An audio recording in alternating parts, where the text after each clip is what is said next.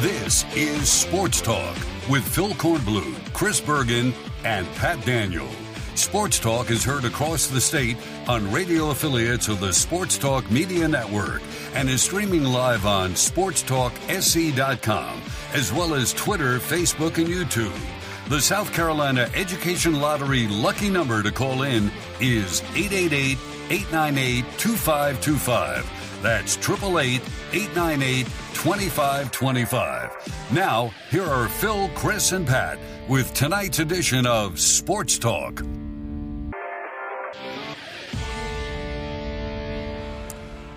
And good evening, everybody. Welcome into Sports Talk here on the Sports Talk Media Network. Great to have you with us wherever you are dialed in across the state of South Carolina. We are in Knoxville, Tennessee tonight. It's South Carolina and fifth-ranked Tennessee here at Thompson Bowling Arena.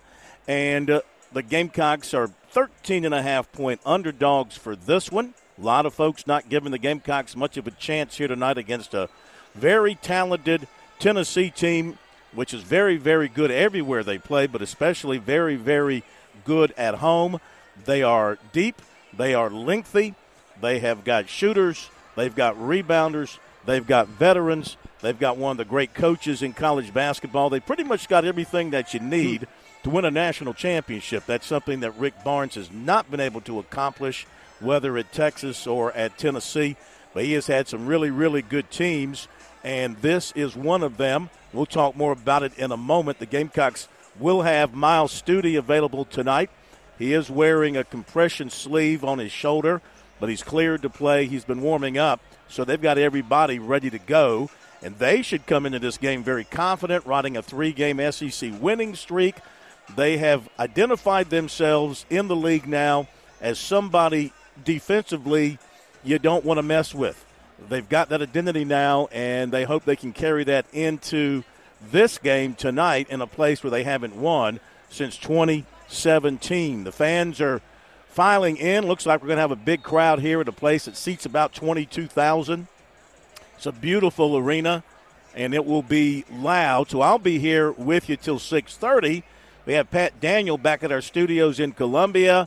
And, of course, when we go to the bullpen, we bring in our ace right-hander, Matt Smith, joining us. Chris Bergen is on the road with the Coastal Carolina basketball team. So we got all this to talk about tonight. We got Clemson and Louisville, a 9 o'clock tip-off at Little John Coliseum tonight. David Hood will join Smitty and Pat at 6:35 from TigerNet to talk about that and other things related to Clemson. We got some baseball talk tonight.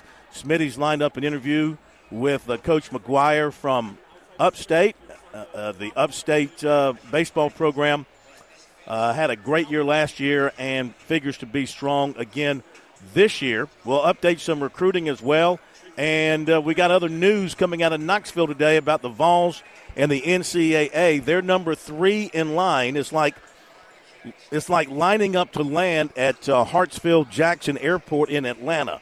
Who's landing first? I guess that was Florida State. Who landed second? Florida. Now who's in line to land third with the NCAA Gestapo? And that's going to be Tennessee. The question is who will be 4th, 5th, and on down the line as they start unveiling these investigations to try to crack down on schools for breaking rules that weren't in place when they were breaking the so-called rules. We'll talk about all that in just a moment. Welcome, Smitty.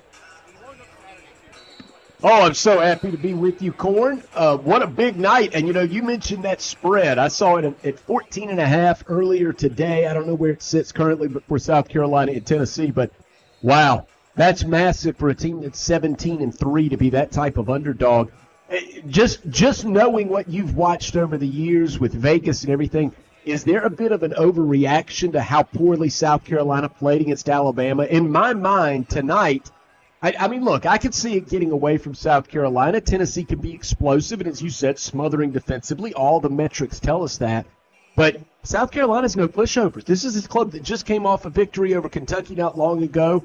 They're playing with great confidence. They're absolutely well coached, and they're playing together. I'd be surprised if they go up to Knoxville tonight and get thumped by 20. That would really surprise me. Well, then you will be one of the few surprised, because I think I think most people filing in here tonight are looking at Tennessee.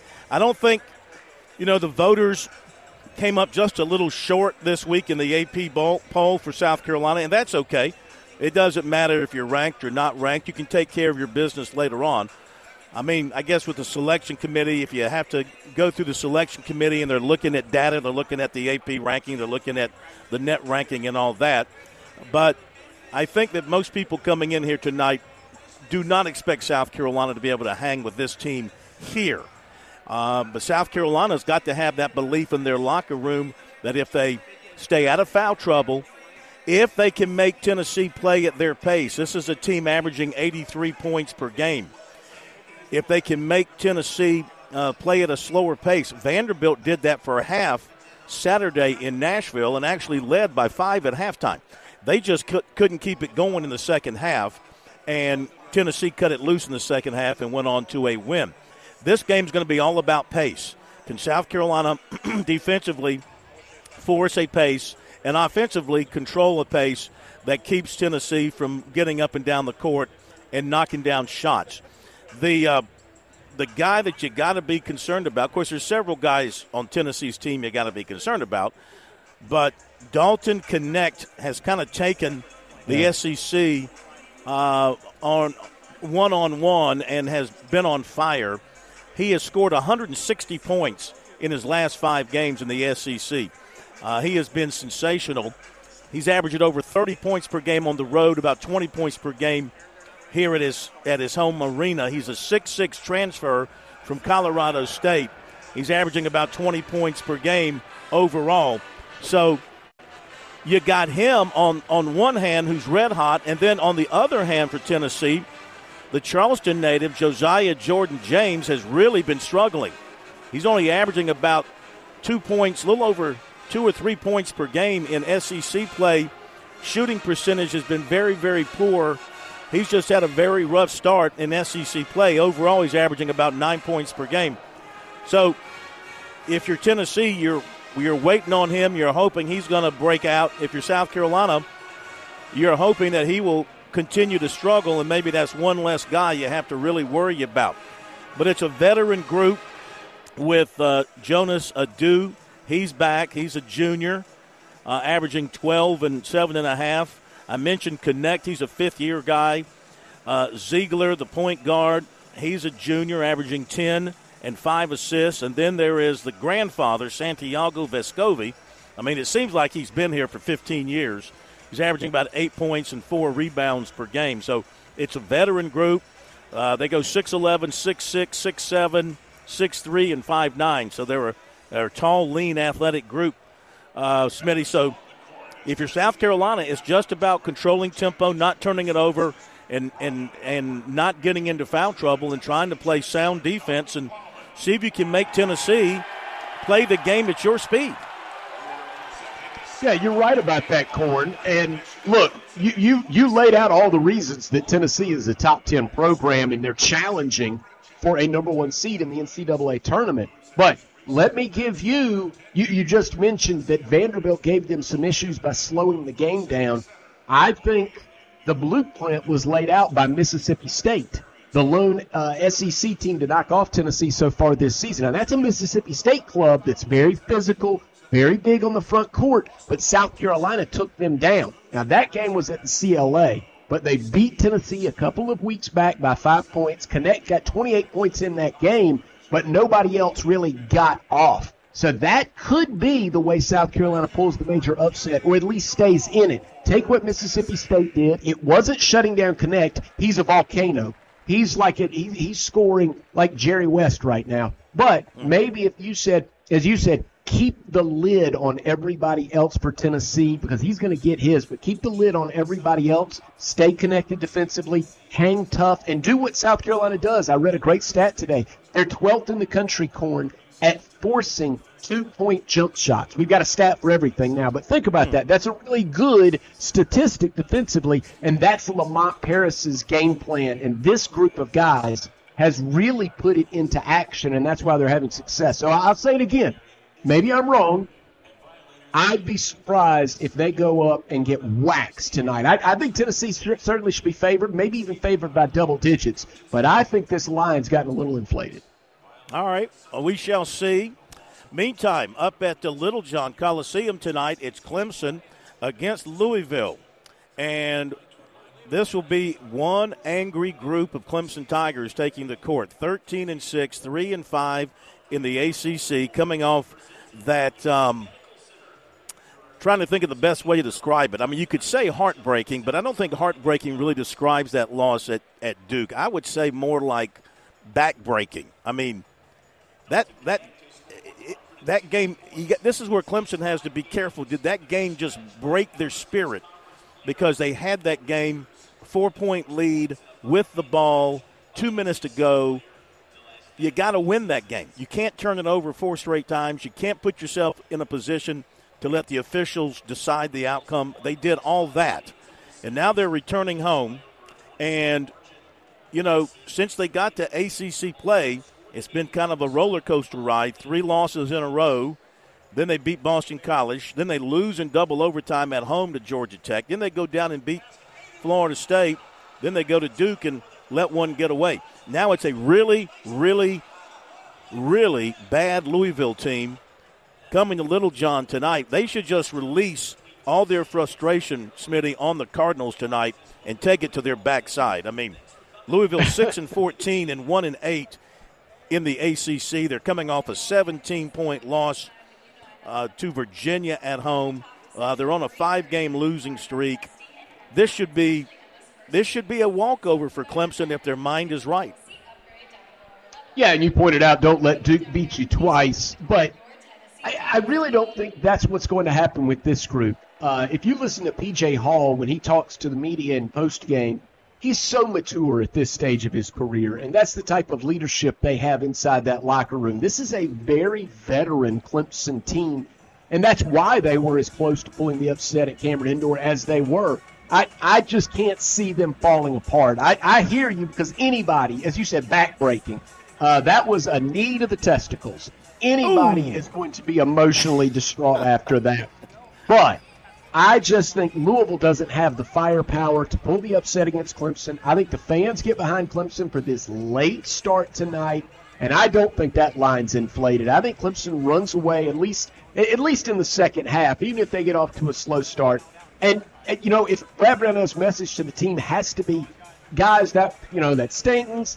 We're going to have to get over that. We're going to live with that for a long time. However, it didn't really hurt us, right? If you look at the net rankings, if you look at where Clemson is projected in the NCAA tournament by most of the bracketologists, it was not that bad a loss for Clemson. Dust yourself off, move on. Plenty to play for. There's a lot of chicken left on the bone for Clemson this season. Excellent point. Excellent point. All right, so these are the only 2 games involving state teams tonight. You've also got North Carolina at Georgia Tech, Syracuse at Boston College, Mississippi State at Ole Miss, Miami at NC State. That's it for SEC, ACC play.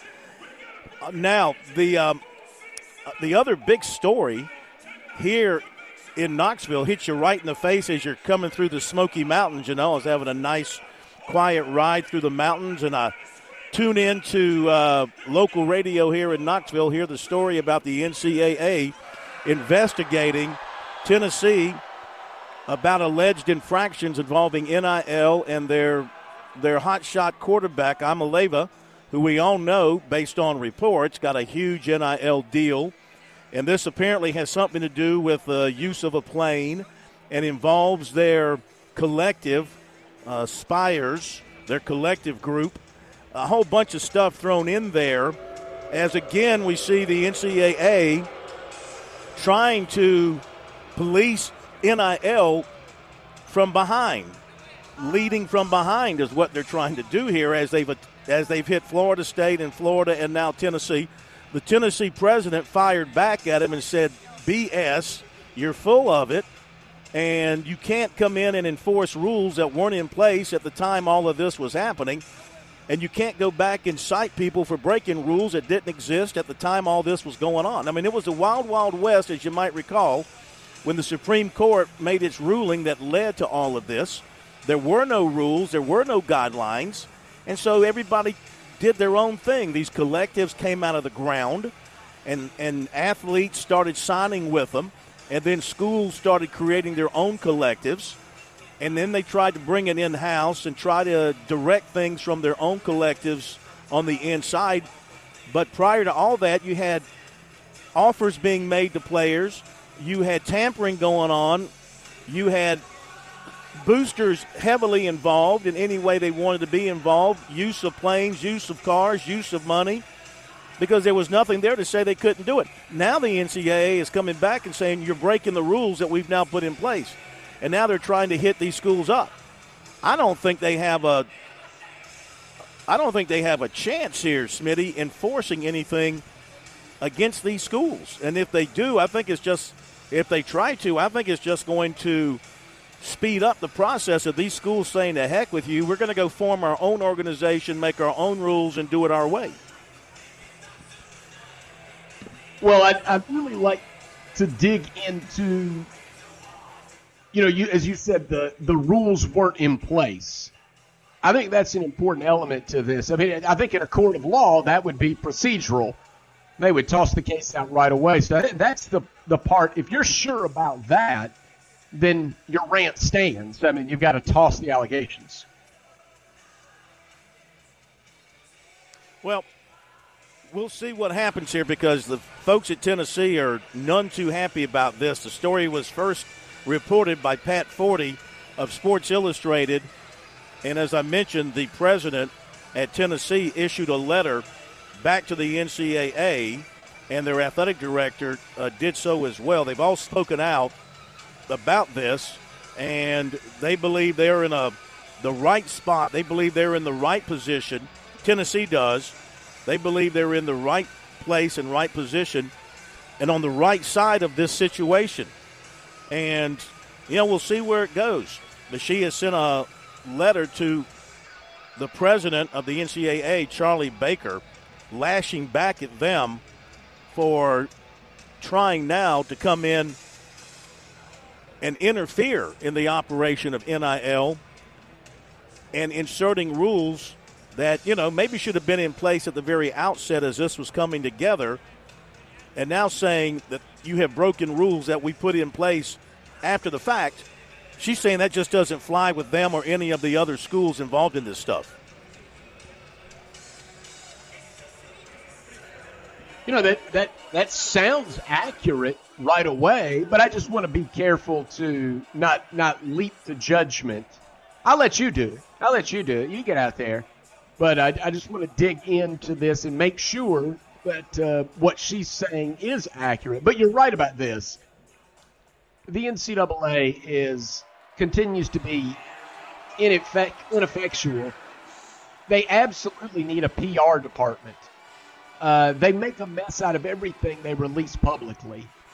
They take forever to do things, and then half the time they get it wrong or more.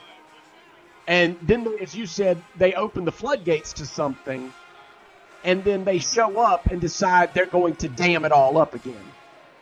They just are a laughingstock, and I'm certainly on your side. It's time for them to get out of the way, at least of college football and college basketball. I know the NCAA may have a role to play when it comes to amateur wrestling or gymnastics.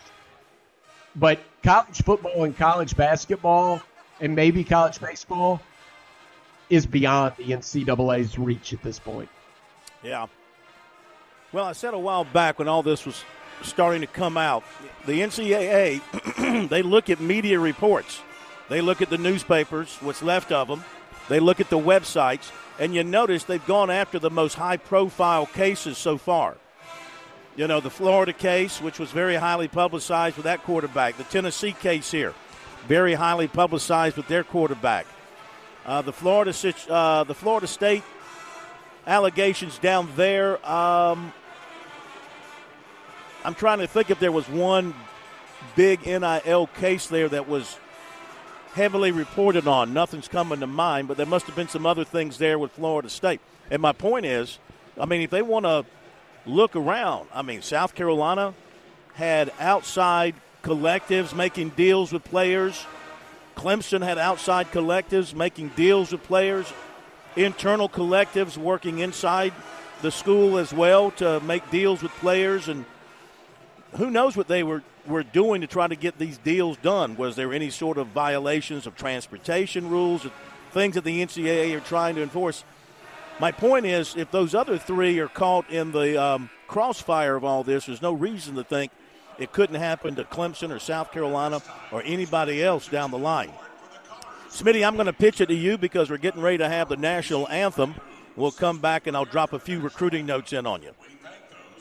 Excellent. Well, yes, no doubt. We're looking forward to that. Gives us a chance to welcome Pat Daniel to the show as well. Pat, I gave my take on South Carolina and Tennessee, which is the bigger game tonight. Obviously, Clemson favored over Louisville. But what's your 10-second take on South Carolina, Tennessee? Obviously, the Volunteers deserve to be favored, but I think that line is a little thick. I'm with you. I think it's a little too thick. I think the Gamecocks are coming in filled with confidence, but I don't think they're overly confident. I think they're going to come in, play their game, and Lamont Paris has just done such a marvelous job this year with the team, especially on the defensive end of the court. We've heard it from his opening introductory press conference when he was hired, that defense is his bread and butter, and it's also the thing that's the hardest part of the game for his players to learn.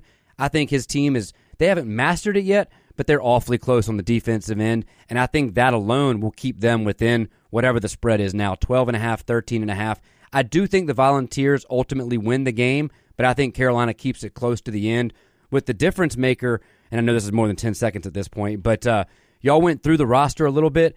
Ziegler, for me, is the spark plug for the Volunteers. That team, after his guard, right? The point guard. After his injury last season, I believe it was an ACL, after his injury, they were not the same team, and they really struggled down the stretch. Now he's back, he's healthy, he's leading the Volunteers, and they are very difficult to beat, especially up in Rocky Top. Yep, absolutely. And I don't disagree with your assessment or Phil's assessment about any of the reasons that Tennessee is. Look, there's a reason that they're challenging at the top of the SEC with Alabama. There's a reason that they're challenging for a number one seed in the NCAA tournament, and they're on their home floor. But 6:30 start's kind of weird, right? Has the food settled? I mean, you got the blue plate special in. Gosh, that is a weird start. At Del Boca Vista, is that enough time to digest the food? I don't know. We'll follow that game absolutely. And what we're going to do is we're going to have Korn back with us at halftime. So everybody stay with us. We're going to get an on-site report from Phil Kornblut, who's right there with his eyeballs on Tennessee and South Carolina in what is such a big game for Lamont Paris. Also, want to tackle this tonight. This is something Pat mentioned on the show previously, and I want to dig into it with our callers, 888-898-2525 tonight. Would Lamont Paris, if this season ends in glowing fashion for the Gamecocks, get to the NCAA tournament, maybe pick up a win there, would he entertain a return to the Big Ten? He's a Midwest guy. His biggest ties are to Wisconsin and Bo Ryan. I'd love to dig into that tonight. Also, on a scale of 1 to Mission Impossible, how tough is South Carolina's 2024 football schedule?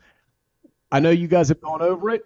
I'll give my quick take on it later on tonight. But when we come back, we'll talk Clemson, not just Clemson hoops. They've got Louisville tonight. We'll have David Hood on. We're going to get his reaction to that call that ended the Duke-Clemson game at Cameron Indoor Stadium, and also Clemson big recruiting weekend. That's David Hood coming up at the end of this break. And we're going to welcome Phil Kornblut back with us to sign off from up in Knoxville. What you got, Phil? Yeah. Just going to say follow along on our Twitter at SportsTalkSC.com or our X at SportsTalkSC.com and post-game coverage as well. And Smitty, I'm going to email you the recruiting report, so later tonight, you can do it. You can do it, Smitty. You can do it. I'm going to send it to you. I cannot wait. Everybody wants to hear me do my impression of Phil Kornblut and the recruiting report. presented by Seawell. So all that and more coming up tonight on Sports Talk. David Hood, TigerNet.com, joins us when we return.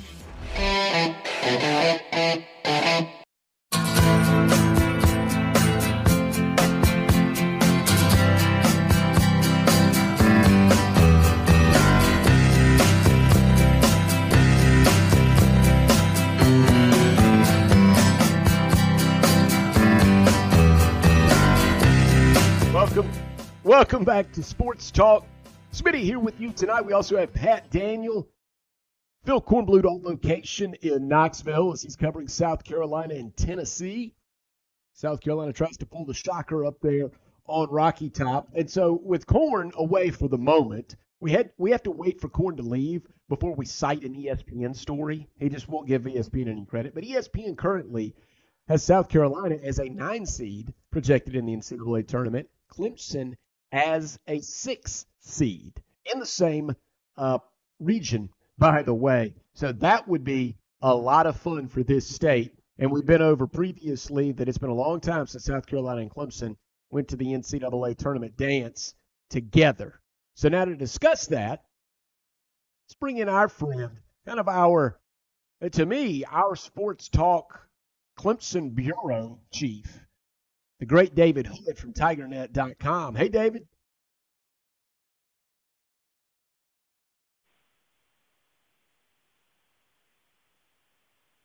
Hello. Hey, David. Sorry, I gave you this big build-up. I said you were the chief of the Sports Talk Clemson Bureau, the great David Hood from TigerNet.com. Yeah, always glad to join you guys. Hope you guys are doing well. We are, yes. So Korn, he's checking out South Carolina and Tennessee. So we want to take this opportunity just to talk a little Clemson, not just about the game tonight, Clemson-Louisville, also about the big recruiting weekend coming up, some of the stories you've got posted at TigerNet.com. But I want to start here, David. Anybody in our profession, we've all been there before. You're watching Clemson, and it's slowly happening before your eyes. It looks like they're going to knock off Duke at Cameron Indoor Stadium for the first time since 1995. You've got the framework of the story in your mind. You've got to be thinking of headlines. You have to. You have to think about what it's going to look like on your site. People are going to talk about it, what it's going to do to the trajectory of Clemson's season. And then the snap of the finger, it all goes away. Take us, if you will, back to that moment, watching that last foul call. And was your reaction like Brad Brownell's reaction as he said, it was taken from us? Well, I'll tell you what, Smitty, I go back to that 2016 home game against Pitt for Clemson football when I wrote my lead that Clemson was going to win that game and kind of got ahead of things. And, of course, we all know Pitt came back. They won it on a late field goal. Clemson's long winning streak was snapped. The long home winning streak was snapped. And I thought, you know what? That's what I get. That's karma for going ahead and writing about a victory. And it's almost the reverse of that when you think about Clemson and Duke, because in my mind, because I've covered so many games at Cameron Indoor, because I've covered so many games at the Dean Dome, it was almost like, yeah, not only am I not writing this, I'm trying to figure out how to write it when the heartbreak comes. Because the heartbreak is coming. Something's going to happen. And, you sit there and you watch it, and Clemson's got the lead. And Ian Shefflin, who has played great for Clemson all season long, has maybe been, you could say, other than P.J. Hall, their most valuable player. He throws the ball away.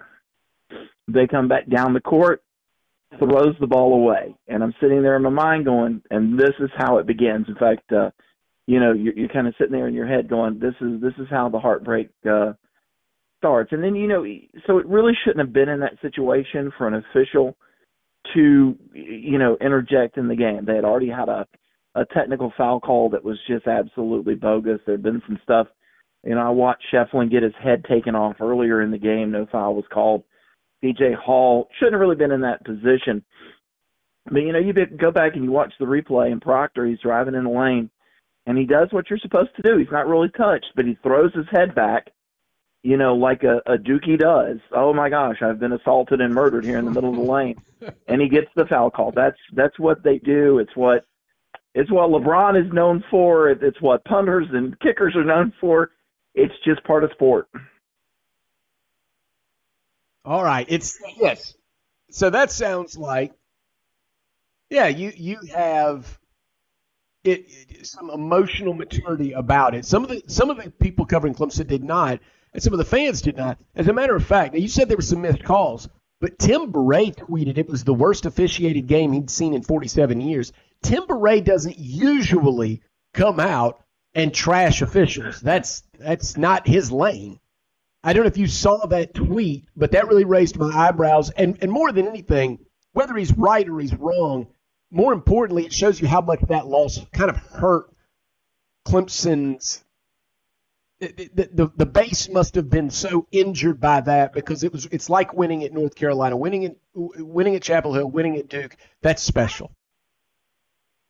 Yeah, it is. And I saw Tim's tweet. I actually embedded his tweet in my story because I think that does say a lot. And it was not a very well officiated game. Not the worst I've ever seen.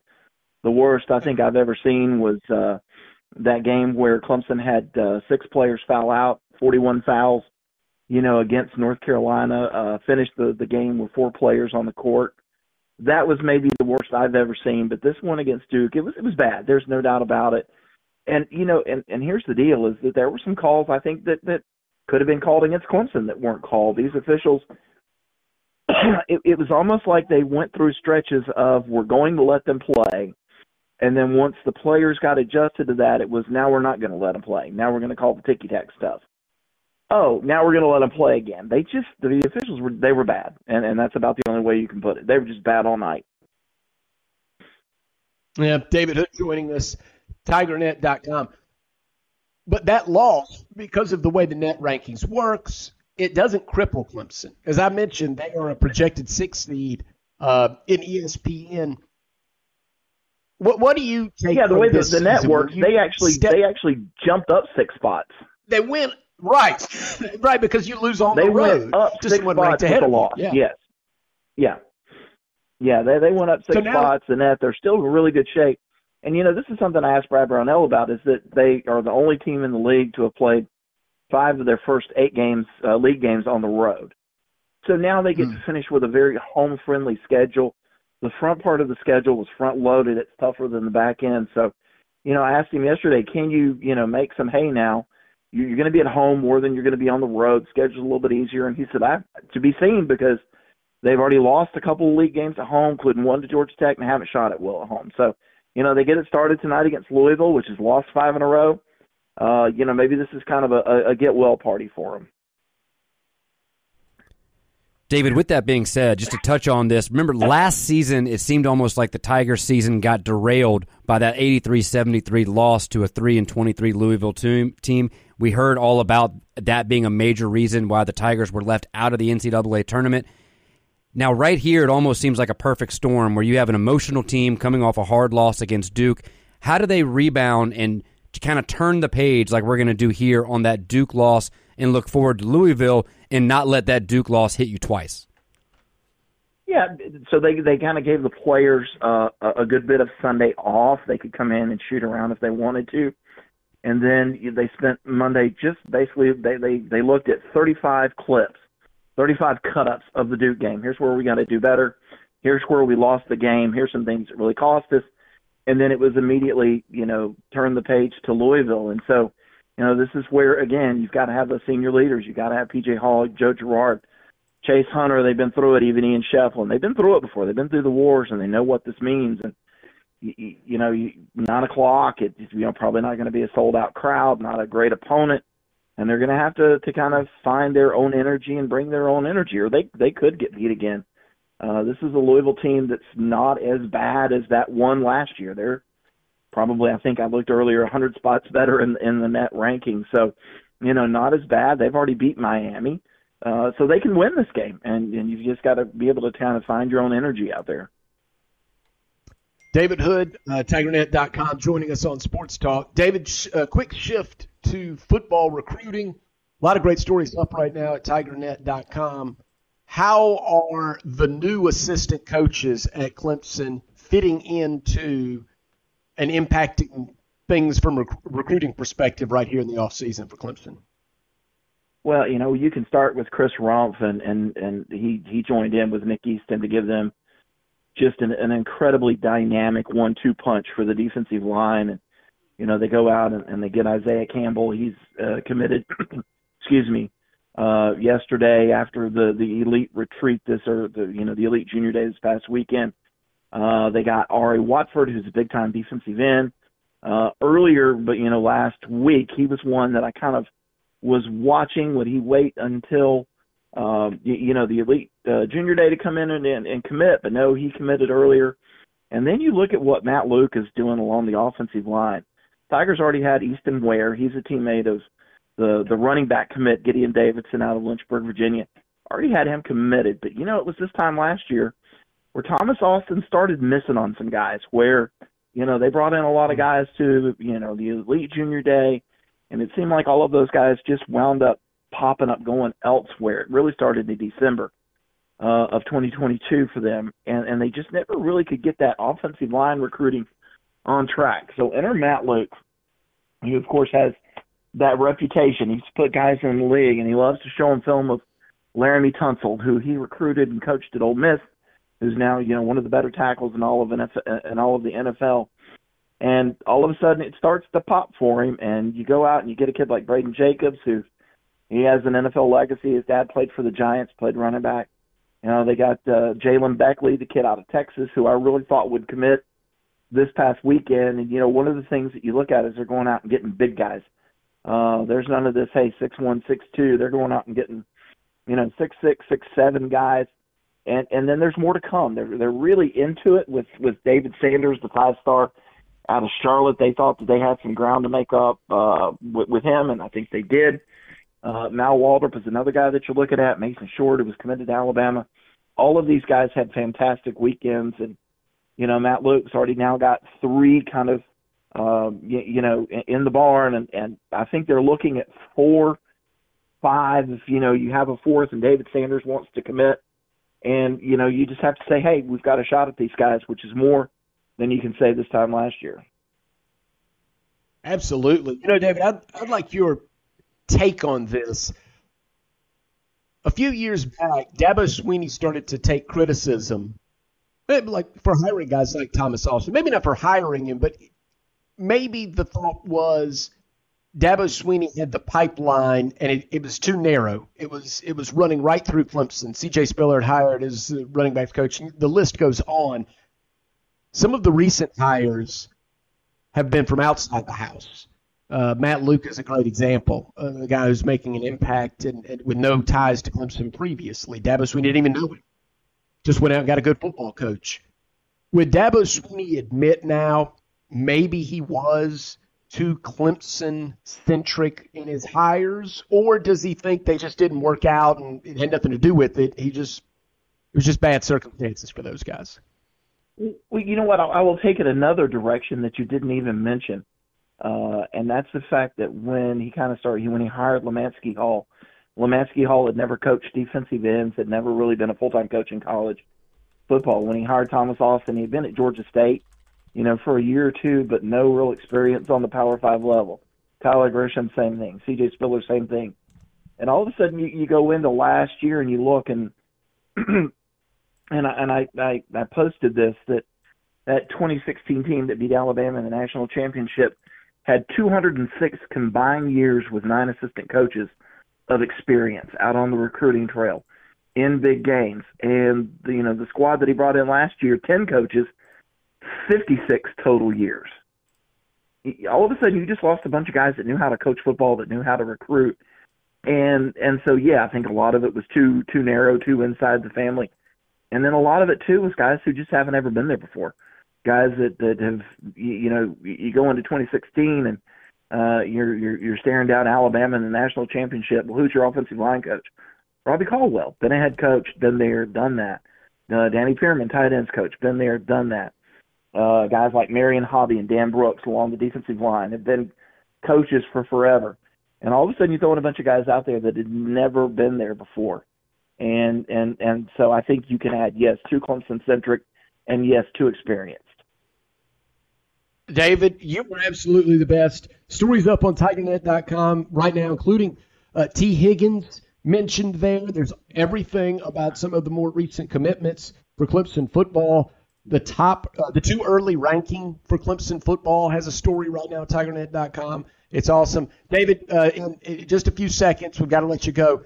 How are you going to make it to the end of tonight's game? Do you go coffee? Do you nap at halftime? How do you make the end of these 9 o'clock tips?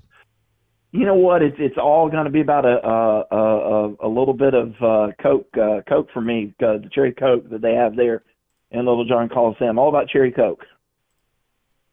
All right, I'm already on the coffee to make it.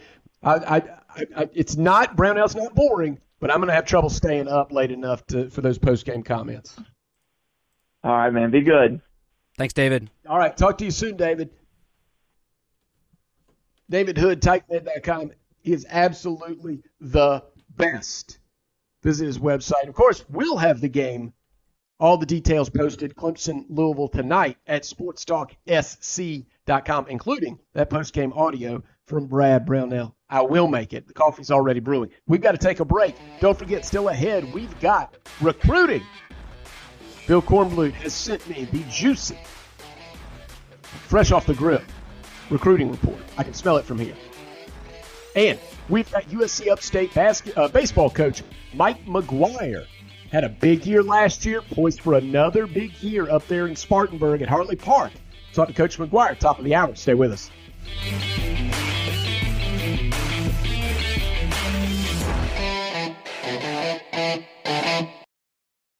Touchstone Energy Cooperative members save more on electricity, and members save more on insurance, groceries, healthcare, restaurants, travel, concerts, and sporting events through Co-op Connections. Touchstone Energy is an alliance of the member-owned electric cooperatives, and as a member, the power is yours. Experience the power of Co-op membership with Touchstone Energy and find out how much you can save on electricity and a whole lot more at touchstoneenergy.com. Call Lawyer Lisa. Experience the difference with Lawyer Lisa. Hi, this is Lisa Hosteller-Brown. Do you know the difference between a revocable trust and an irrevocable trust? The difference could easily save you hundreds of thousands of dollars in long-term care costs. Visit lawyerlisa.com to schedule a consultation today. Call Lawyer Lisa. Experience the difference with Lawyer Lisa. 7511 St. Andrews Road, Irmo, South Carolina. Daddy, you need a trust. Every lottery ticket purchase keeps education in our state moving forward. In fact, the lottery has raised more than $200 million for state school buses to get our students to school safely every day. Then, the lottery helps those students go even further in their education by funding the Life, Hope, and Palmetto Fellow Scholarships. So remember, when you play the lottery, you're keeping South Carolina students on the road to success. Learn more at sceducationlottery.com/betteryou. When trouble comes like the accidents do, we all get sick and the bills pile too. There's only one number that can help see you through. And if you're healthy, here's what you should do. Call 605-7905. That's the number that you need to know. 605-7905. $0 deductible. What's a deductible, you say? That's the price you have to pay before the insurance will say we'll help you. They keep that number out of reach because they know that you won't reach that number because they know you're healthy. 605-7905. $0 deductible. 605-7905. 727 is the area code.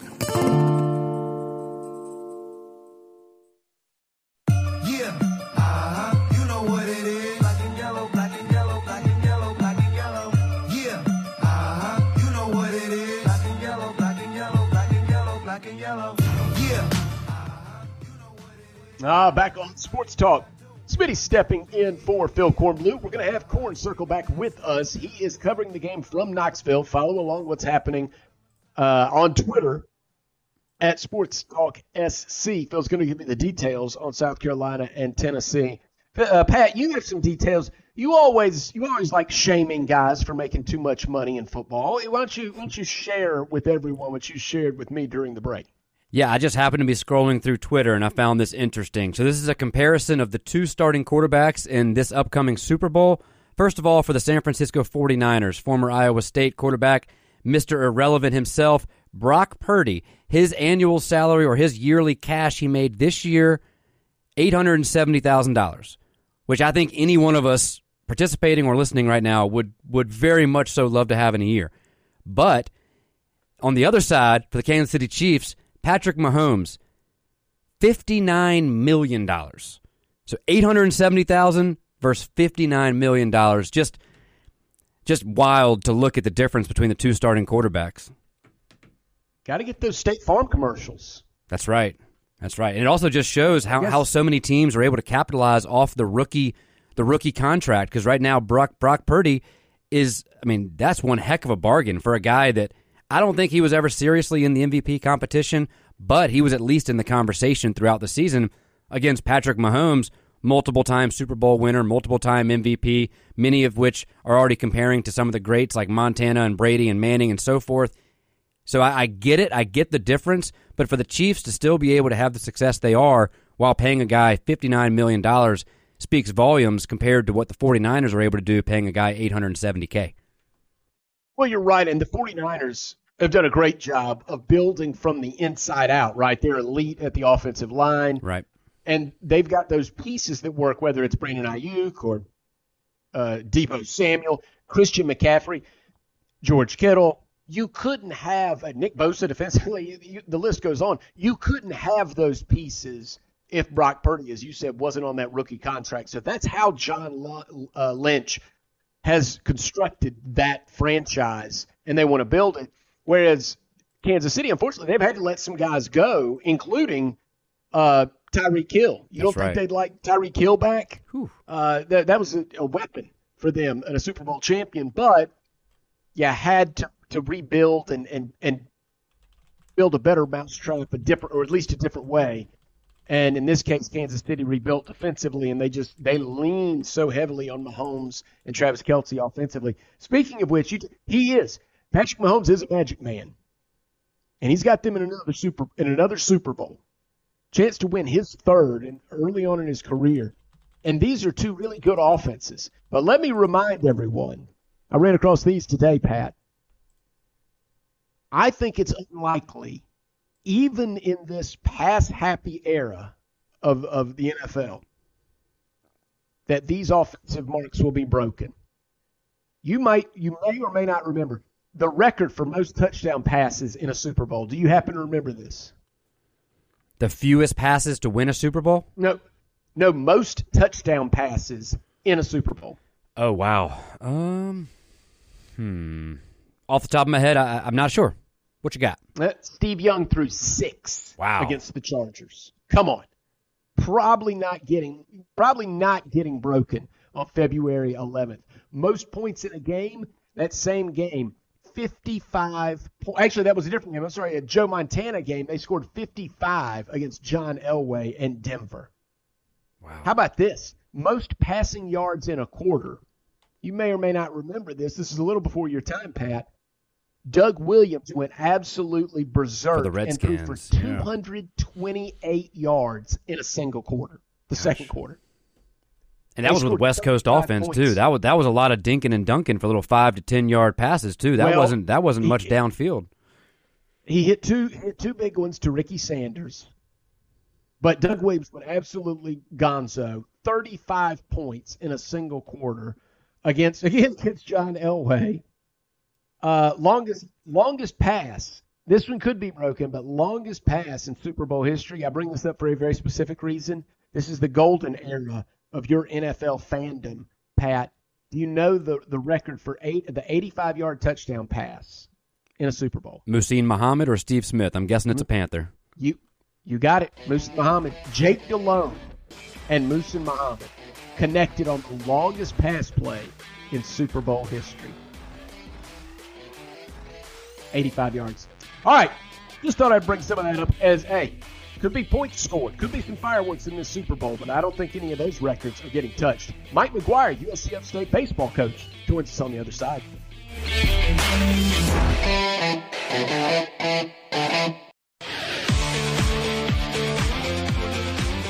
Welcome back to Sports Talk on the Sports Talk Media Network. You can reach the guys with the South Carolina Education Lottery lucky number, 888-898-2525. That's 888-898-2525. Now back to Phil, Chris, and Pat with the second hour of Sports Talk on the Sports Talk Media Network.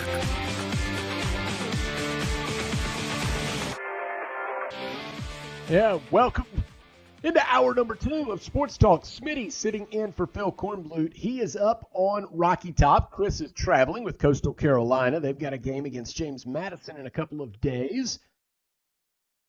Right now, South Carolina trailing Tennessee just 22-21 in Knoxville. So hanging tough. And if you want to get the report from Phil Kornblut, just got to hang on about 10, 15 more minutes, and he'll be with us as that game goes to half. But right now, you know, when I sit in, the conversation always turns to baseball. And we've got a good one with us. Last season, USC Upstate was down to the final out with a chance to go to the NCAA tournament. Lost to Campbell, elite baseball program, 3-2. But Mike McGuire is back at USC Upstate. He's got a lot of players back with the Spartans as well. Coach, so glad to talk to you. Looking forward to the season. Absolutely. Appreciate you having me on. Well, Coach, I brought that up, kind of the bad news first. Obviously I was watching, like a lot of us was watching, USC Upstate and Campbell, and you were right there. So for those that don't follow mid-major college baseball, take us back through what happened, the Big South tournament, and exactly how tough Campbell was last year. Well, first off, they've been a very good program. When I took the job at USC Upstate, Campbell was a program I circled and said, hey, if we're going to compete for championships, we got to be able to compete with them. And, we finished second in the league behind them each of the last 3 years, but each year we closed the gap a little bit. And obviously this past year we went into the last weekend of the regular season knowing we had to sweep in order to win the Big South regular season championship. And, we won the first 2 games of the series, both dramatic games, scored late in the 8th to win game 1, walked them off in game 2, and then lost in extra innings in game 3. And, really, played well and so forth, and then went into the Big South tournament and, didn't play particularly. Went through the first game and then, met Campbell and just didn't play our best baseball that game. Game kind of got away from us early, but then fought back through the losers bracket, got them into the championship, and, of course, had to beat them twice. And, at that point, coming through the losers bracket, you're on fumes from a pitching standpoint. And, our closer, Jake Kubler, gave us a phenomenal start. And, we had 2-1 lead headed into the 8th and, unfortunately gave back-to-back solo homers in the 8th to lose 3-2. And, it was a tough ending to the year, but it was a proud, as a coach, once you get step back, I was proud of our club, proud of our, the ground we covered as a program. When you consider that our opening day lineup, by the midpoint of the season, I'd lost my 3, 4, 6, and 8-hole hitters basically for the season. And as well as one of those guys that I lost was also one of our top pitchers. So, just the injury bug hit us, all freak injuries, and it had an effect. But, we've recruited well since I've been here and gotten better every year and got a little bit deeper. And that's how we were able to overcome the adversity of the injuries we had and really did a lot of great things last year. And I think that leads us into this year where we're a veteran club, a lot of experience around the field, as well as on the mound, and really only lose one everyday position player off of last year's club. So, we're an older club, so we're very excited. Yep. Coach Mike McGuire joining us here from USC Upstate. And, Coach, you said it. I buried the lead. I wanted to go back and hear you talk about last year and how proud you were of that club. But this year, you are voted number 1 in the Big South preseason poll. The expectations now are high. You won't be sneaking up on anybody this year. But as you said, you've got Troy Hamilton and Easton Cullison coming back, Noah Sullivan. These are players that hit better than 300, had extraordinary seasons, and they've been through this again. So they ought to be able to handle those expectations. Yeah, I think that's the big thing is I've got so many battle-tested guys. Behind the plate, David Pereira was our number 1 catcher last year and had a really big year for us.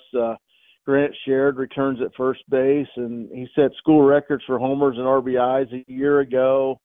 Obviously, Easton at second base set a school record for stolen bases in a season last year. And Troy Hamilton's, I think, the best shortstop in the Big South. And was really kind of carrying us offensively. He missed about the last 15 games of the regular season with a broken hand, got hit by a pitch. He came back in the tournament and played, but was far from 100%. But had a big year for us. And then in the outfield, Jace Reinhardt and Daniel Jernan both return, everyday guys, preseason all-conference guys that had big years, as well as getting back. A healthy Noah Sullivan, who we lost after 18 games last year. Kobe Croft, who's a middle lineup bat that we lost 4 games into the season last year. So there's a lot of reasons to be excited about, who we are positionally, but equally excited on the mound with what we return there.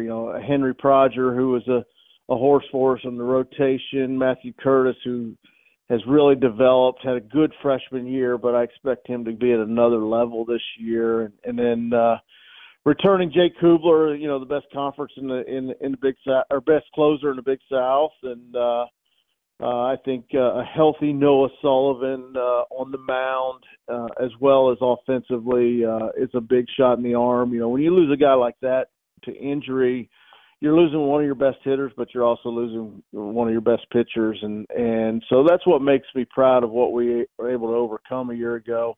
But I'm excited about where we are right now in the preseason from a health and depth standpoint. Yeah, absolutely. And right out of the chute, Coach, you've got an opportunity to beat a big name. You certainly thought your team was going to be good based on the way you scheduled. You've got Kentucky coming to Hartley Park. So everybody can come see SEC versus Big South baseball, 2 potential tournament games February 16th at Hartley Park. Yeah, excited about the series. Excited to have Kentucky, down here. We play a good schedule year in, year out, but it's not very often we get them in our ballpark. And, we play Clemson and South Carolina at Fluor Field. You get to bat last, but it's not quite the same as, we don't practice there every day. We don't play there all the time. It's a great opportunity for us. But, to get an opponent the quality of Kentucky, who hosted a regional a year ago, was number 2 in the country in RPI a year ago, getting a program of that magnitude here for a 3-game set, it's an opportunity for us to kind of put ourselves on the map a little bit. I'm sure there'll be a lot of eyes on that series, and certainly they come in with a lot of expectations coming off a super regional appearance and a lot of key players back. There's a lot. It's a good test for us, and you put the schedule together for a couple of reasons. One, you want to test your program. You want to test your team. You want to be battle tested by the time we hit conference play. But also, you hope and expect to get to a regional.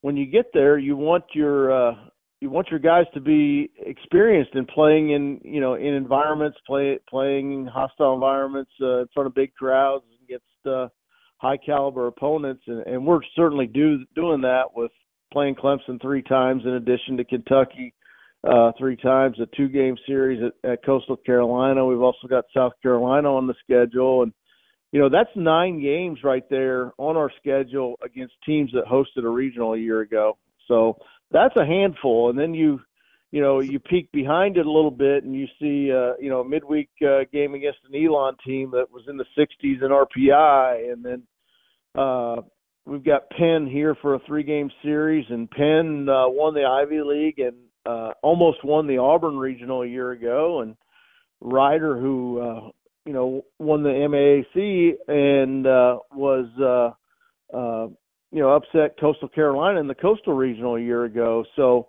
there's a lot of challenges on our schedule in addition to Big South play, but also it's a schedule that I think recruits, resonate to. I mean, they see that and they see that we're, as a program, not afraid to play anybody, anytime. We'll schedule the best of the best, and it's an opportunity to challenge our program, but also, if we can handle that portion of the schedule, it's an opportunity to put ourselves on the map a little bit. Coach, we'll let you go with this, but I want to hear the answer to this question. Because look, the campus at USC Upstate is beautiful. The programs, the athletic department as a whole, has grown by leaps and bounds in the last few years. Are you seeing recruits act differently toward you than you did when you first took that job and had to really build it? No question. No question. I mean, obviously we've had success on the field, and, I think kids want to play somewhere where you got a chance to win. They want to play the schedule we play. The continuity I've had with my coaching staff and not having a lot of turnover there is a big thing because we're big on development. But I think you can see we're in this transfer portal era when, every program in the country's got some guys leaving, and we're not immune to that, but we didn't have much leave. And you look at what we added, Tommy Henninger, a transfer from Ole Miss, who's going to pitch a lot for us. Jagger Jeffress, a left-handed pitcher, transfer from Eastern Michigan, is going to pitch for us. Bo Kaufman's a transfer from Western Kentucky pitcher that should have an impact for us. So, we're when it comes to the portal, I mean, I think that those kids, when they come out, they're looking, am I going to play? Does the program win? Does the coaching staff invest in me? And I think we have those things on top of USC Upstate being a good school academically and a kid being able to get an affordable education. And that speaks volumes in this day in college baseball where you got 11.7 scholarships. You got to make it spread out amongst your entire team. I just think we have a lot to sell. Our administration is great. It is, just in the short time I've been here, we've grown leaps and bounds. And the support for baseball, I think between Dr. Harris and Matt Martin, our AD, recognizing that the level that we can compete at in baseball, baseball is a little different animal. And certainly for us as Southern school, with our climate and the ability to recruit all over the country, we've got some guys that, it's probably a little more challenging for some other sports to get a player of that caliber. And, their support's been tremendous. And if you come to Harley Park, I mean, you're going to see a lot of new things this spring. And that's all, from, the commitment from our administration, but, new dugout rails, dugout padding, new pitch clocks up, new outfield wall, a lot of artwork and so forth. It's just the whole ballpark is just dressed up a lot, and those things speak volumes to recruits. And I appreciate the support we're getting and recognition that we can continue growing as a program. We've covered a lot of ground since I took the job, but we're a long ways from where I want to get to ultimately, which is a program that is in a regional or regular basis. I would love to get to the point as a program where, if we don't get to a regional, it's a disappointing year. And, I think we're taking steps every day to try to get there. Coach, what you've done there at USC Upstate is win continued success. I'll see you around the ballpark when it warms up. I'm not going to do one of those chilly games. I won't do it. But when the sun comes out, I'll be at Harley Park with you. Yeah, well, we look forward to it. I appreciate it. Appreciate the support, and we're very excited about the upcoming year. Thanks, Coach. All right. Thank you, Coach. Thank you, guys. Appreciate it. There is Mike McGuire, head coach for USC Upstate. Again, they open 3-game set hosting Kentucky, February 16th.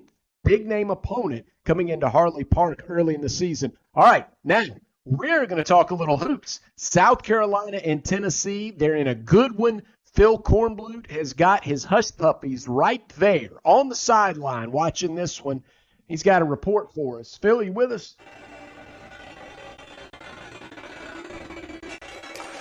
All right, guys, I don't know that if you're Lamont Paris that you could be any happier with the way things went here in the first half. You go into the locker room up 30-26.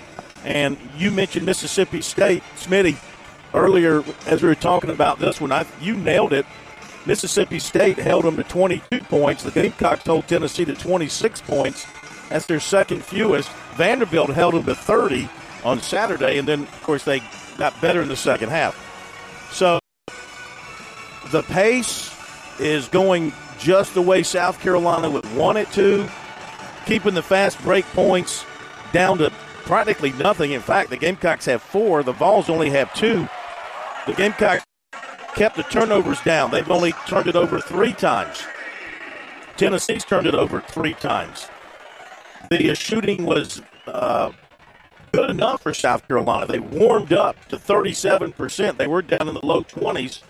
Cooper was terrific for them in the first half. 10 points, 2 for 2 from 3, 4 from 6 overall. Couple of rebounds, but just his forward leadership is directing into the offense, making sure that pace stays the right way. Hey, Phil, I don't mean to jump in on you too bad here, but hey, we're having a real hard time understanding you. If you won't mind maybe dropping your signal and reconnecting with us real quick, we just want to make sure the listeners can fully get this, because that sounds like quite an exciting first half. So, Phil, we'll have you reconnect, and should only take you about a moment here. And let's see, Phil, you might be back with us already. Phil, can you hear me? Yes, it's better. Oh. Nope. If anything, it might be worse. So, Smitty, I'm gonna toss it back to you for a second. I'm gonna try to talk to him off air and see if we can get that addressed real quick. All right, we'll try to get that, because we want to hear what Corn is seeing there in person in Knoxville. South Carolina has a 30-26 advantage as the teams are in the locker room, and as Corn said, neither club's shooting it very well. This is a defensive struggle, which is precisely the prescription that South Carolina wanted going into this ballgame, because Tennessee and Connect can be explosive. He's got 13 points, does Connect, but overall as a team, the rest of the Volunteers club only has 6 made field goals and only 2 3-pointers. So Lamont Paris and the game plan right now is absolutely playing out. Corn mentioned it's a half-court game. It's what South Carolina wanted. But Tennessee's going to come at them in the second half. Can you bear down and withstand the run? Rick Barnes is probably lighting them up in the locker room right now. Yeah, I would certainly agree with you there. And we'll try again with here in 1 second. Phil, if you can hear me, it sounded about the same. Let's try it one more time if we can. And Smitty, to that point, you got to think this first half, 30-26 score, that's got to be in the Gamecocks' favor. If they're able to keep this a low-scoring ball game, a defensive ball game, that has to play into the Gamecocks' strength here. You're not letting the firepower of Tennessee's offense really catch hold or anything. And if they're able to maintain that, but to your point, it's all going to be about the halftime adjustments here. What is it that Tennessee is going to see, and they might be able to come out and kind of switch something here, switch something there, and try to break through this Gamecock defense? And then if you're Lamont Paris, or do you just try to stick to the same script and essentially force the Volunteers to beat what you've come out with, or do you make some adjustments as well?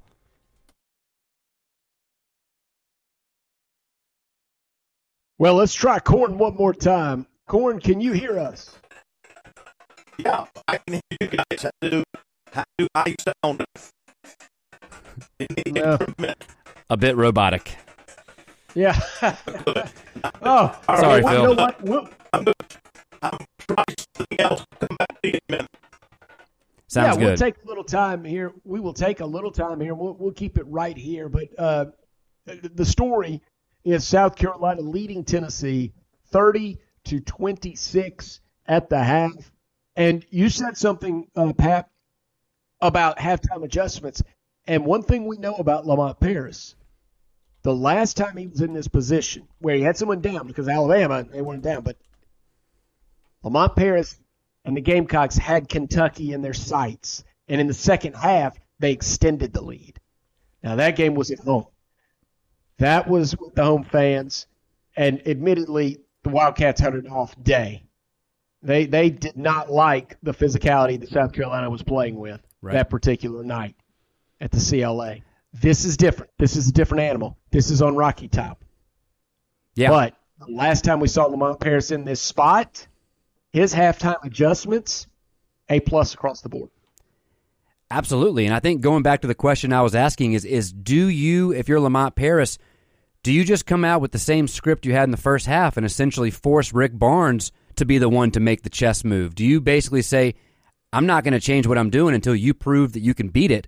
Or do you already have a backup plan in place for what Rick Barnes comes out? Looking back at that game against Kentucky, the halftime score was very similar to today. It was 33-25 Gamecocks, but then the second half, after Calipari made some adjustments, it was a much higher scoring second half, with the Gamecocks outscoring the Wildcats 46-37.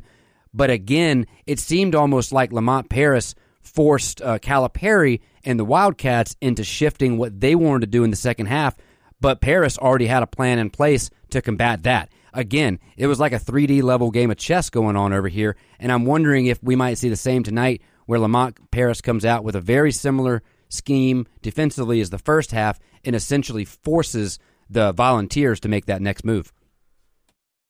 Yep, you may be right. All right. Well, we are going to take a moment. We're going to go to recruiting here, and we will try Corn back at 7:35. So that's the game plan, because there's so much that we want to soak up from what's going on up there at Rocky Top. But right now, speaking of soaking up, let's do the Seawells recruiting report. Pat, you have anything to share about Seawells before I begin? Well, Seawells, I think our listeners all know how much I love Seawells. I love everything about it. I'm a big fan of the gravy, especially anytime there's something that I can slather with gravy, I'm all for it. Now, tomorrow, Wednesday, over at Seawells, they will have Southern fried chicken, pulled pork, and teriyaki glazed salmon, which is a menu item you don't see too often. So highly recommend getting over there to Seawells. $14, all you can eat buffet. It's absolutely terrific. Go visit the friends directly across from the Rocket over on Rosewood by the fairgrounds. All right, we had David Hood, TigerNet.com, join us earlier. We were talking a little recruiting. Clemson had 7 highly regarded offensive linemen among their junior day visitors last weekend. 2 had already come forward with commitments, and new offensive line coach Matt Luke is looking for more. One he has gotten particularly close with was offensive tackle Mal Waldrop.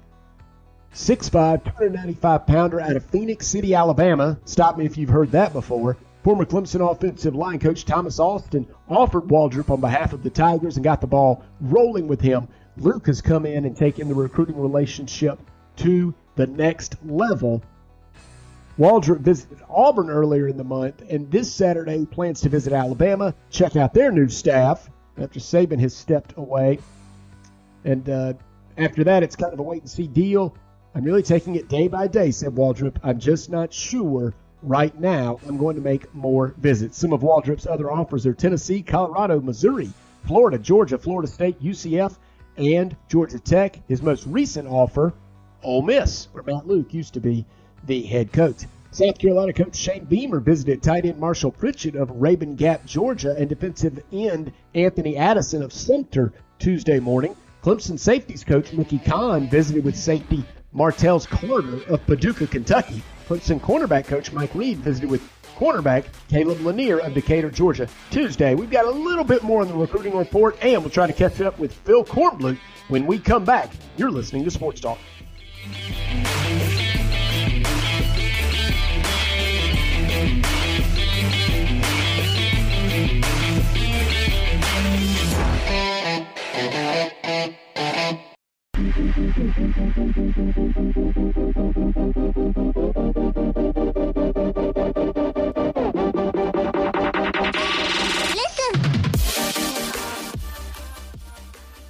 Welcome back to Sports Talk. Smitty stepping in tonight for Chris Bergen as Chris is on the road with Coastal Carolina. They've got James Madison coming up. They've got to make the trek up in that direction. Of course, Pat Daniel is here with us, and Phil Kornblut is on location for South Carolina, Tennessee, up on Rocky Top. South Carolina trying to pull the upset over highly ranked Tennessee on Rocky Top.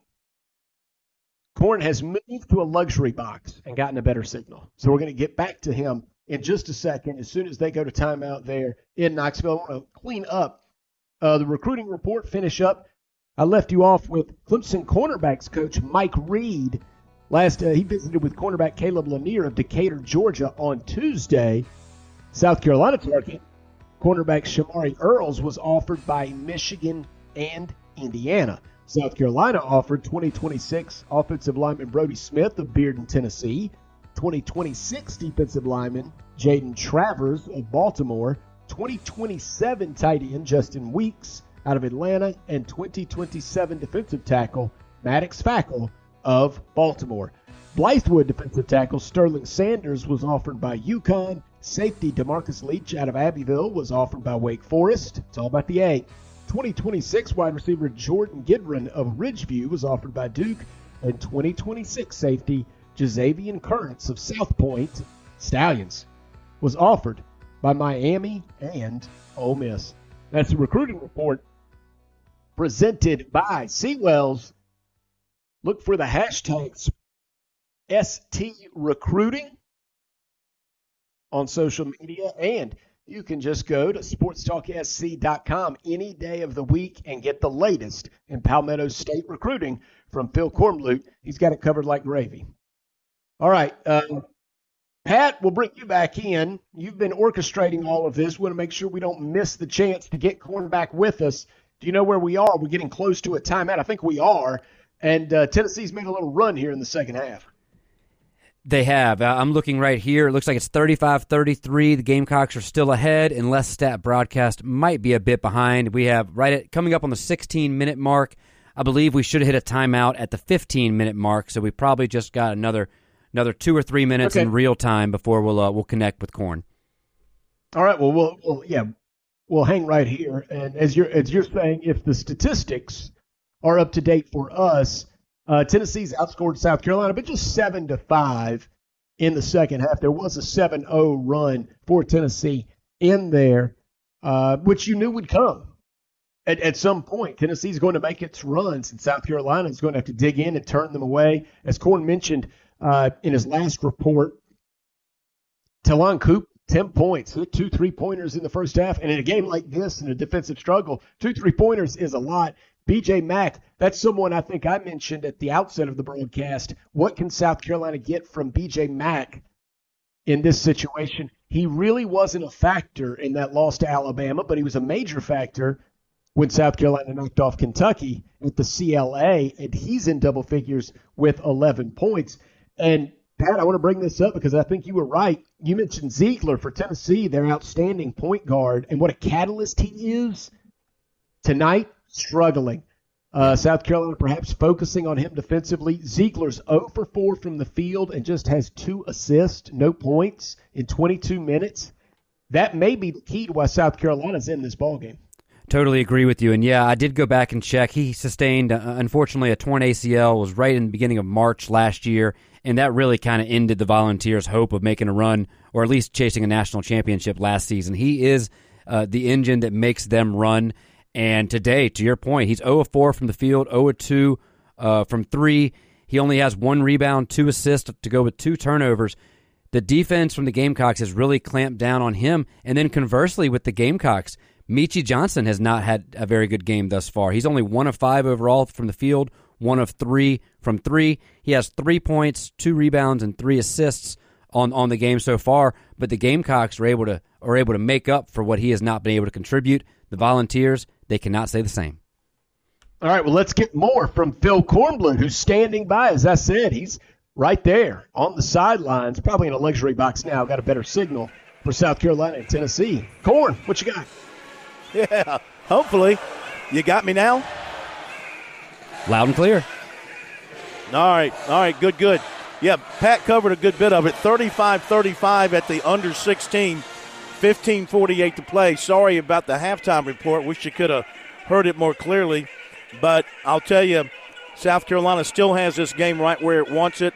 Amazingly, these must not be ACC officials because the home team's been whistled for 5 fouls in the first 4 minutes and 12 seconds of the second half. There was one period there where Tennessee was whistled for 4 fouls in like 25 seconds. The crowd was going nuts. Some folks were idiots and were throwing things on the floor. That drew a warning from the PA announcer. Tennessee's already been called for 5 fouls in this half. But they've outscored the Gamecocks 9-5. You mentioned Michi Johnson in a terrible shooting slump. He did make a 3 for the Gamecocks' first basket of the second half. That was his first basket since he hit a 3 at the very end of the Kentucky game. He went 0 for 9 against Missouri. He missed his first attempts here in this one. As you pointed out, before he made that 3, he was 0 for 4. So now he's 1 for 5. So 1 for his last 14. The key thing here is South Carolina is hanging in, and they're eating up clock. And they're fighting Tennessee well on the boards. They got Tennessee in a little bit of a foul situation here. Like I mentioned, they're already at 5, and we've got 15:48 to go in the half. So a lot of things working in the Gamecocks' favor. If they can maintain this kind of tempo and make it an ugly game in terms of shooting and scrapping and things like that, they'll have a chance in the last 5 minutes. Back to action, so I'll send it back to you guys. Thanks, Phil. And one quick observation there. I would love to have been able to ask him, but I know he needs to get back. So coming into this game, the Gamecocks rank 118th in the country in rebounds per game, while the Volunteers rank 30th in the country. So you had to think that was a significant advantage in Tennessee's favor. But thus far in the ball game, the Gamecocks actually in total rebounds are out-rebounding Tennessee 25-24. Would love to hear from him. Maybe we'll get another recap later or hear about it tomorrow night. How exactly the Gamecocks are able to win the battle on the glass so far?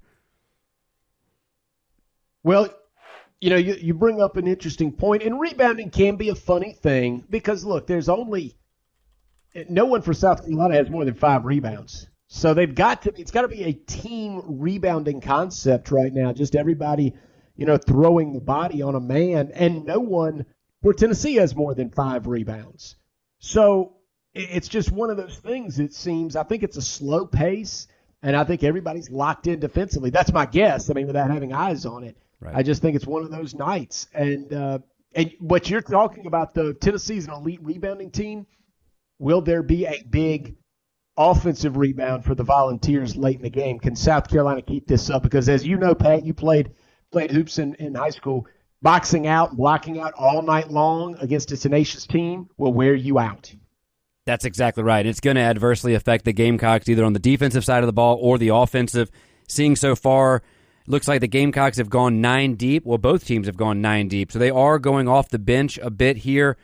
Looks like Ugasek is getting some good minutes here. He's yet to hit a shot, but he has 4 rebounds in just 5 minutes of action. So you got to think having a player be able to come off the bench. Heck, the bench alone, let's see, has whatever. They have a number of rebounds off the bench themselves, but none bigger than Gray has 5 as well. So that's right there, 9 rebounds off the bench between just 2 players. So to your point, as some of the starters get kind of beat up and worn down, being able to have guys off the bench come in and help contribute off the glass is huge. There you go. We've got to get a sponsor for our rebounding segment in the future. All right. We'll take a break. Our last one tonight, so still time for you to get in. 888 898-2525. South Carolina currently leading Tennessee 37-36 up on Rocky Top. Phil Kornblut's right there. Be sure to track him at Sports Talk SC. Look for the game story tonight, sportstalksc.com. And, hey, North Carolina's in action tonight. We'll give you that score update when we come back. We're with Major Billy Downer of the Department of Natural Resources. Major Downer, let's say I'm out in the woods or I'm on the water and I need to reach a DNR agent. How do I do that? Operation Game Thief, Phil. It's been around 30-plus years. You can call us at our 24-hour hotline any time of day, 1-800-922-5431. To report wildlife violations or to get help if you're in trouble in the woods or on the water, call us at Operation Game Thief, 1-800-922-5431. Last year was a big year for Founders Federal Credit Union and our amazing members. A total of $30 million was given back to qualifying members in the form of loyalty bonus dividends, proving once again that it pays to be a Founders member. Founders is also committed to pouring time and resources into the local communities we serve. If you aren't a member yet, what are you waiting for? Join Founders today. Visit foundersfcu.com. Federally insured by NCUA. Membership qualification required.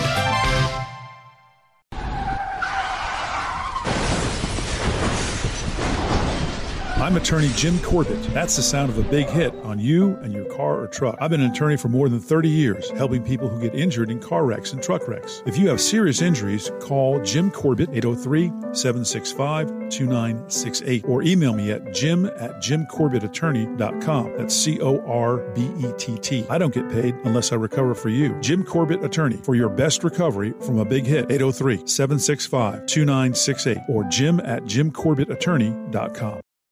You've put in the work for your education. The extra early, extra late, extra work. That's because you understand education opens doors to better pay, better opportunities, and a better you. Being educated about playing the lottery is no different. It helps you be a better player, one who knows when to play and when to take a rain check. The lottery's a game, so let's keep it fun. Learn more at sceducationlottery.com/betteryou. George Bryant here with Tsunami Bar Sports, and wow, Tsunami Robbie, there is now an amazing technology that you can use when you train receiving large game without having to endure pain. Please explain. George, that is the magic combination. I have 3 simple words to define that entire concept. Stimulation, not annihilation. Regardless of your training goals, there is a level of stimulation that is optimal for your desired gains. Tsunami Bar's flexible bar technology meets these demands because the user determines the level of stimulation with the amount of speed and force they impart into the bar or training device. Hey, this is Phil Kornblut. The Tsunami Bar is a terrific training device whether you're working on your fitness or your golf game. It's convenient, it's easy to use, and you won't feel beat up afterwards. Be sure to click on the digital ad on sportstalksc.com and get 5% off any order using promo code BBB5. Don't wait. Order today. Touchstone Energy Cooperative members save more on electricity, and members save more on insurance, groceries, healthcare, restaurants, travel, concerts, and sporting events through Co-op Connections. Touchstone Energy is an alliance of the member-owned electric cooperatives, and as a member, the power is yours. Experience the power of co-op membership with Touchstone Energy and find out how much you can save on electricity and a whole lot more at touchstoneenergy.com. We are the NFHS. That stands for the National Federation of State High School Associations. But really, what we stand for, together with the SCHSL, are the 96,000 high school sports students in South Carolina. And so we stand. We stand for the runners, soccer, and basketball players. We stand for their coaches, administrators, and officials. We stand for the swimmers, football players, and wrestlers. We stand for the golfers, softball, and volleyball players. We stand as the national leader and advocate for high school athletics and all who participate in them and make them possible. Because it is our purpose to ensure that high school students get to play, perform, and compete together.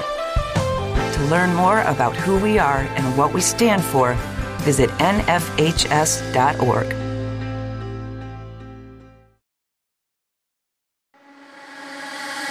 You know I hate some than a bullet from a gun. My heart is like a trigger in my chest. There it goes again. Bang, bang.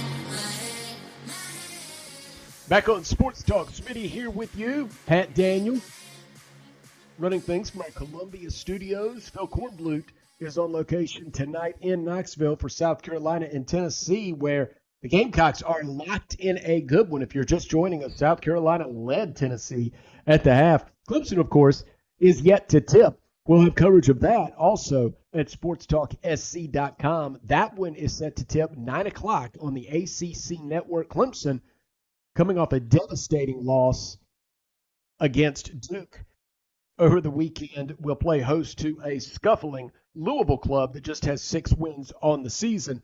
If you missed our conversation tonight with David Hood, I thought he had a really good perspective on that Duke ball game, and you can go back and check that out. You can find that on our YouTube channel, or you can go to sportstalksc.com. Get there through SoundCloud or various other formats if you want to listen back to what David Hood had to say about that Clemson-Duke finish. I mentioned that North Carolina is in action tonight, ranked 3rd in the country. And right now, they're locked in a pretty good one on the road in Atlanta at Georgia Tech. It's North Carolina 36, Georgia Tech 32 late in the first half. So that's one we'll certainly keep an eye on.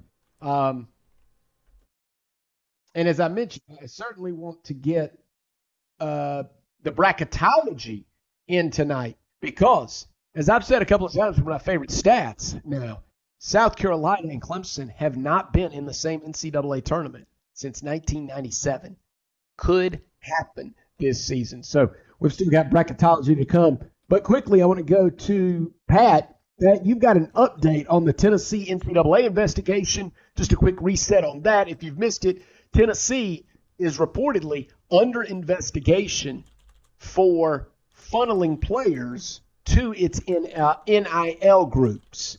And Tennessee claims that all of the allegations come from prior to the guidance and the regulations being set in stone, that everybody was operating without clear guidelines from the NCAA, so you can't now go back and kind of retroactively do those. What was happening? Yeah, right. Retroactively for what was taking place. So, Pat, you've got a quick update on Tennessee and that NCAA investigation. I do, and real quick update. Then I'm going to toss it up to Phil, who's at a timeout there, to give us one more update from Knoxville. But first, it seems like this NCAA investigation is hinging in large part on a flight for highly regarded quarterback recruit who's now a part of the program. I'm going to butcher his name. I apologize.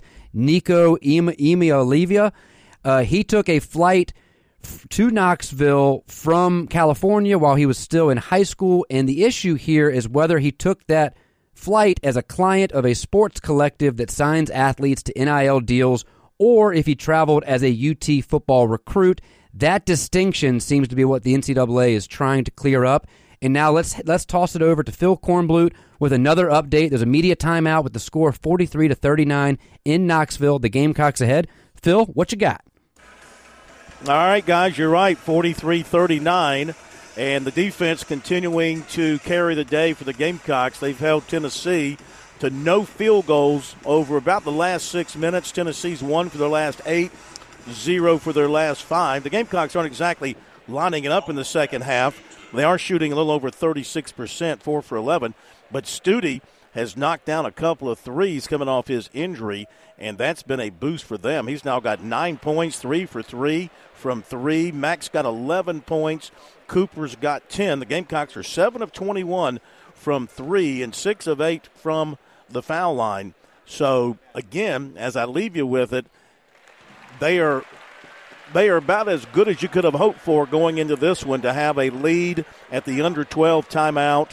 And they have this game in terms of the style and the speed exactly where I'm sure Lamont Paris wanted it to be when he drew up the game plan. It's just a matter now, can they continue to keep their composure and keep the game at this pace for about the next 7 or 8 minutes, and then see what happens in the final 2 minutes right now the Gamecocks are they're getting it done the way you would like to see them get it done. They're up 46-40 as I toss it back to you. Hey, Phil, real quick before you go, if you got a quick second, we talked about, after you signed off last time, the Gamecocks are 118th in the country in rebounds per game. Tennessee is 30th, yet the Gamecocks are currently out-rebounding Tennessee 29-26.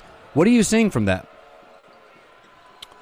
Well, I'm seeing great effort inside by South Carolina, good positioning by their bigs, and you know, they've had a few deep rebounds off of missed threes. Those are just scramble balls, hustle balls, so they've done a good job there, but they've just done a pretty good job of positioning themselves and keeping the Tennessee guys on their back and doing the little things well, playing good defense, as I've mentioned, throughout, and just taking advantage of their opportunities. So, like I said, right now, if you're South Carolina, you couldn't really be asking for anything more, leading the number 5 team in the country by 6 on their home court, and this is a week after you beat number 6 on your home court. So what a 7-day run it would be for South Carolina if this holds up. You beat number 6, you beat number 5, and you have Missouri for the meat and the sandwich in the middle on Saturday, but there's still 10 minutes of work to be done. That's great stuff. Thank you, Corn. As we keep saying, everybody track it on Twitter at SportsTalkSC, and then check out the post-game coverage.